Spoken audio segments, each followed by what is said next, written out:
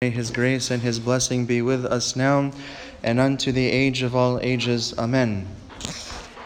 The great Orthodox scholar, Father Alexander Samaan, began his diary entry for April 22nd, 1973, with these words: Joy, how it flows out of these unique days, Lazarus Saturday and Palm Sunday.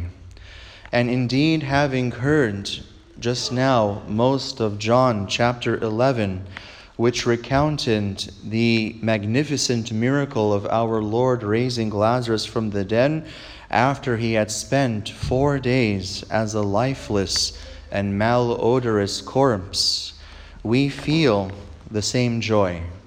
Our hearts are full of joy today because this is the last and the greatest sign of our Lord's resurrection from the dead later in the week. Earlier in the Gospel, of course, our Lord raised others from the dead.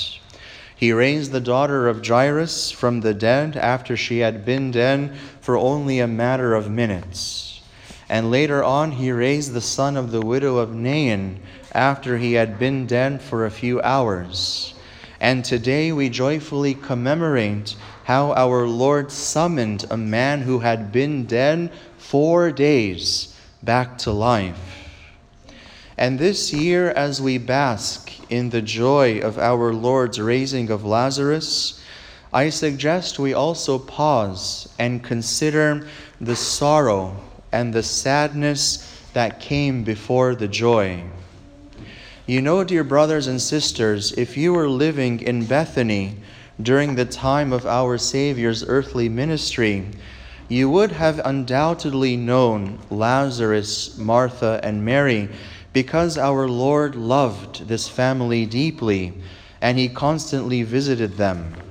And this family certainly loved Christ.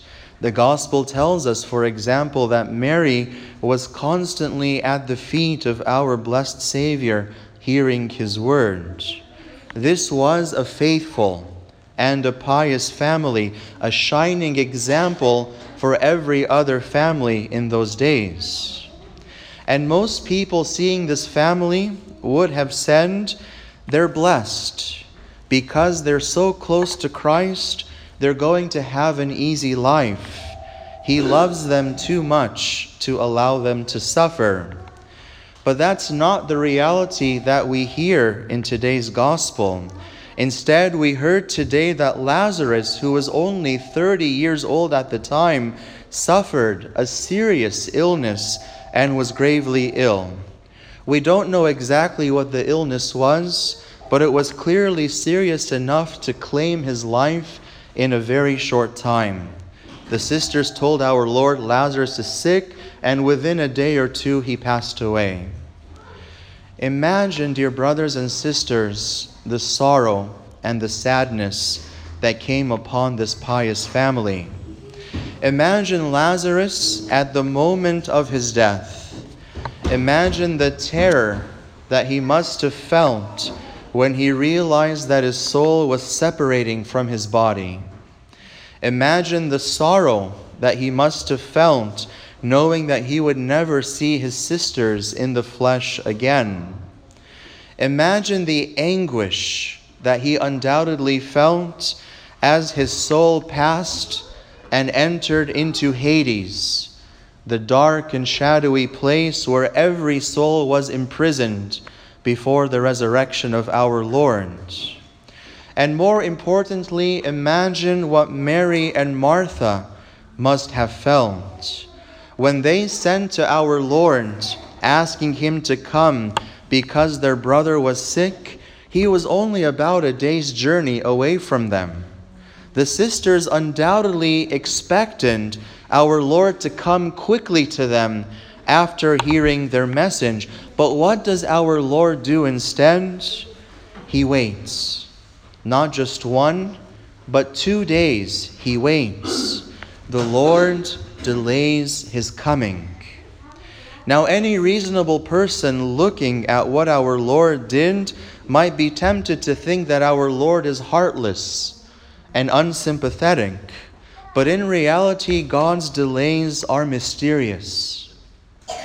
Sometimes God permits his children to experience sorrow and sadness for the sake of their salvation, and sometimes God even delays taking the sorrow away for the same reason. He never stops loving us, but his clock, so to speak, is different than ours. And indeed, Christ did the very same thing before he raised the daughter of Jairus from the dead. You will recall in that story that our Lord was on his way to Jairus' home to heal the little girl who at that time was alive but sick. He was going to heal her because she was sick. But on his way, he stopped. He delayed in order to heal a woman who suffered from a flow of blood for 12 years. The Lord delayed his coming. And by the time he arrived at the house of Jairus, the little girl had already died.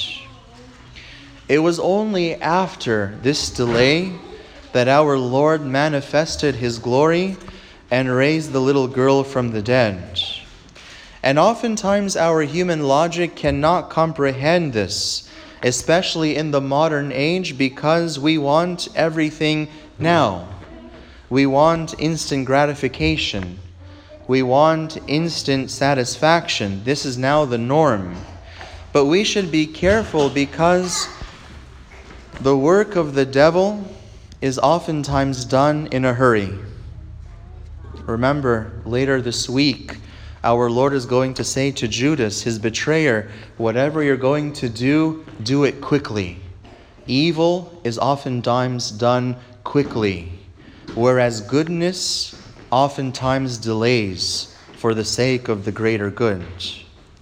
When our Lord willfully delayed coming to Lazarus until he had been in the tomb for 4 days, imagine how much the family's faith was tested.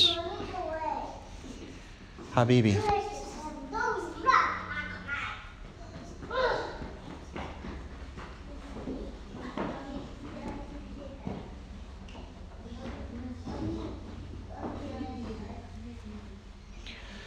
When our Lord willfully delayed his coming to Lazarus after he had been in the tomb for 4 days, imagine how much the family's faith was tested. We see this clearly in both the words of Mary and Martha to our Savior, Lord, if you had been here, my brother would not have died. In these words, we see that although the sisters had faith in Christ, their faith was not yet complete. Can you imagine saying to Christ, Lord, if you had been here? Of course, Christ was there. He was there. And this is clear in what Christ says to his disciples. Remember that at first Christ receives a message from the sisters telling him that Lazarus was sick. Our Lord delays, as we have seen, and then without hearing any more information, our Lord says to the disciples, Lazarus is dead. How did our Lord know that Lazarus was dead? He knew because he was there. As God, he was there with Lazarus. And yet Mary and Martha, struggling with their faith, say to him, Lord, if you had been here, my brother would not have died. Brothers and sisters, you may not realize this, but we oftentimes say the same thing to our Lord when we undergo some tribulation or sorrow in our lives. We say to him, Lord, if you had been here, I wouldn't have lost my job. Lord, if you had been here, I wouldn't have become sick. Lord, if you had been here, I wouldn't have experienced any sorrow in my life. And too often we try to rationalize our pain by pointing to the supposed absence of Christ in our lives. But the truth is that Christ is never really absent in our lives. Yes, he may delay for a while. He may allow our suffering to be extended for some time, but he is never truly absent. God may abstain for a moment from healing us and bringing us joy, but that is not because God does not love, but rather it is because God never stops loving. And he sees a greater good coming from the situation, a greater good that we oftentimes simply cannot see. This beautiful story of the raising of Lazarus is about faith as much as it is about our Lord's authority over death. Our Lord interacts with Mary and Martha and the disciples and the bystanders, and we see that he is slowly building up their faith.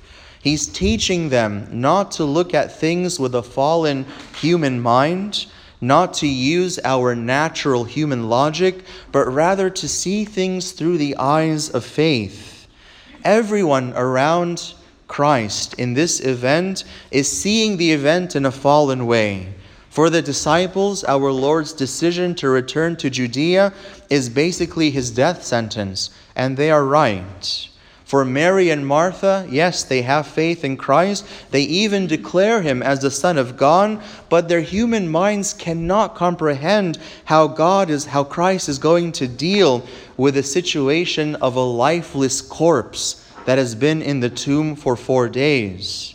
And everyone else in this event is weeping and wailing and crying. But our Lord is the only one who sees this whole situation differently. He knows he's going to raise Lazarus from the dead, and he sees this as a wonderful opportunity to bring others to faith and to finally reveal himself to the world as the Son of God, to finally perform the wondrous miracle that will lead to his life-giving passion and crucifixion. And indeed, as we're going to hear in the next couple of days, it is this miracle, it is what our Lord does today that finally send the leaders of the Jews over the edge. It is this miracle that essentially leads to his death sentence. Many people believed in Christ because of this miracle, and as a result, the Jewish leaders wanted to kill both Jesus and Lazarus. And indeed, the beautiful irony of all of this is that Lazarus' empty tomb led to the cross, and the cross led to Jesus' empty tomb. And so we see the great irony in the events that start today. Our Lord saw all of this clearly. In the midst of all of the pain, the sadness, the sorrow, and the faithlessness, he wept for us, and he wept for what had become of us. And then he spoke words of power. Lazarus, come forth. These words of authority penetrated the very depths of Hades. As we read in the Psalms, the voice of the Lord is mighty. The voice of the Lord is full of majesty. The voice of the Lord who breaks the cedars. The Lord will break the cedars of Lebanon.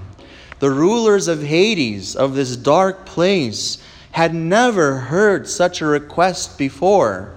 They'd never heard such a request from Christ spoken with such authority, and they found themselves powerless to resist.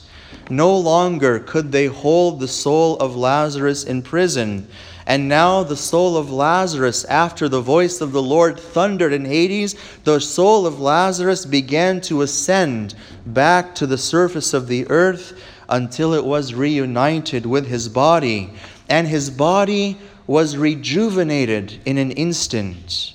There was no more stench. There was no more sickness. But Lazarus became whole. And he sat up in the tomb, and he stumbled towards the light that was shining into the opening of the tomb. And there, as he stood in this light, he came face to face with the light of the world. He came face to face with the resurrection and the life, who summoned him from death and corruption back to life. He came face to face with his friend who loved him.